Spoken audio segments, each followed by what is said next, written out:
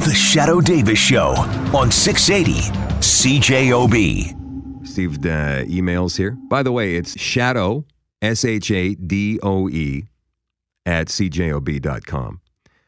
Bruce says, now this is an interesting one because we're about to get to this story. Bruce says, why would you want to saddle the nice citizens of Gretna with that individual? Okay, so you might not know what that means. You're about to find out. The good news story and the bad news story. And we'll give you the bad news story first. A viral video of a woman demanding to see a white doctor at a walk-in clinic west of Toronto has sparked outrage across the country. I have the video on my Facebook page. If you want to go see it, Shadoe Davis on Facebook. Apparently, there is a video that shows her face. In the video I have on my Facebook page, her face is blurred. But there is a video that shows her face. I'm not going to put that up for legal reasons, but if you want to see her face, go look for it. It's somewhere online. But we do have some audio from that video. Listen. I would like to see a white doctor. You're telling me there's not one white doctor in this whole entire building? Yes, no.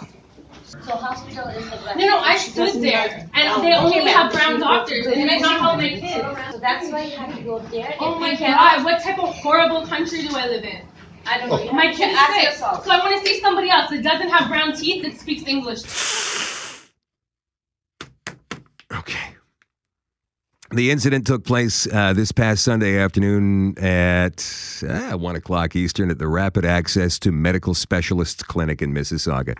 Appears to show a mom seeking assistance for her child. And so she goes on to say, you're saying the whole entire building there isn't one white doctor? She tells an employee at the beginning of the video. That's from the beginning of the video, right, Jerry? Yeah, he got that from the beginning. Yeah, right at the beginning, yeah. Just over 4 minutes the video goes. What you're telling me, she goes on to say, that my kid has chest pains. He's going to have to sit here until 4 p.m. Can I see a doctor, please, that is white, that doesn't have brown teeth, and speaks English? It's difficult to listen to, and it's much more difficult saying this stuff. I am reading quotes here, by the way. It's not coming from me. The woman then proceeds to walk into the registration office where she repeats her demand for a white doctor. There was a doctor that was not white that did not help my kid. I'd like to see a white doctor, she says. You're telling me there's not one white doctor in this whole entire building? Oh my God, what type of horrible country do I live in? There's nobody that's Canadian, nobody that was born here. Look for that video. There is a version floating around online that shows her face. She doesn't look like the devil. You never know who these people are until you know who they are, right? But what gets me about this more than anything, she continues her ranting. It's not like she forgot herself for a moment and then stopped and realized what she did. She goes on and on and on and on. And the righteousness she speaks with, at least from her perspective, just makes me shudder. The cops were called. Yeah, shudder. The cops settled the situation before it got really ugly. And her kid was treated by a doctor of color, by the way. The good news story, filed by Global reporter Lorraine Nickel yesterday. You may have heard this through the morning. In Gretna, Manitoba, there's a seniors complex that's been converted into a temporary home for asylum seekers who cross into our country. The story is not about illegal border crossings.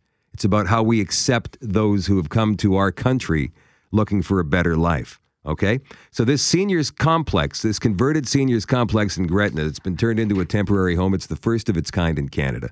There are only 11 people living there right now at what they're calling the reception center. But since it opened 6 weeks ago, 123 asylum seekers have spent their first 3 to 5 nights in Canada there, filling out paperwork before heading on up here to Winnipeg. Gretna resident Robin Newstater says, they say Gretna's really small and really quiet. That's what the asylum seekers are saying.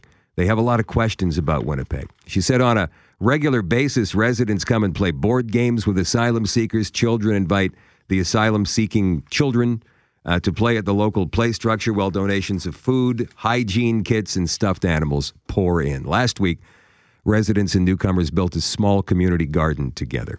There's still a small group of residents that are opposed to what's happening at the center, says the RCMP, but we've received no complaints. So my opinion is that the Toronto woman who wants the white doctor should maybe spend a week in Gretna learning about acceptance. The email that came in The earlier one I mentioned, why would you expose the good people of Gretna to somebody like that?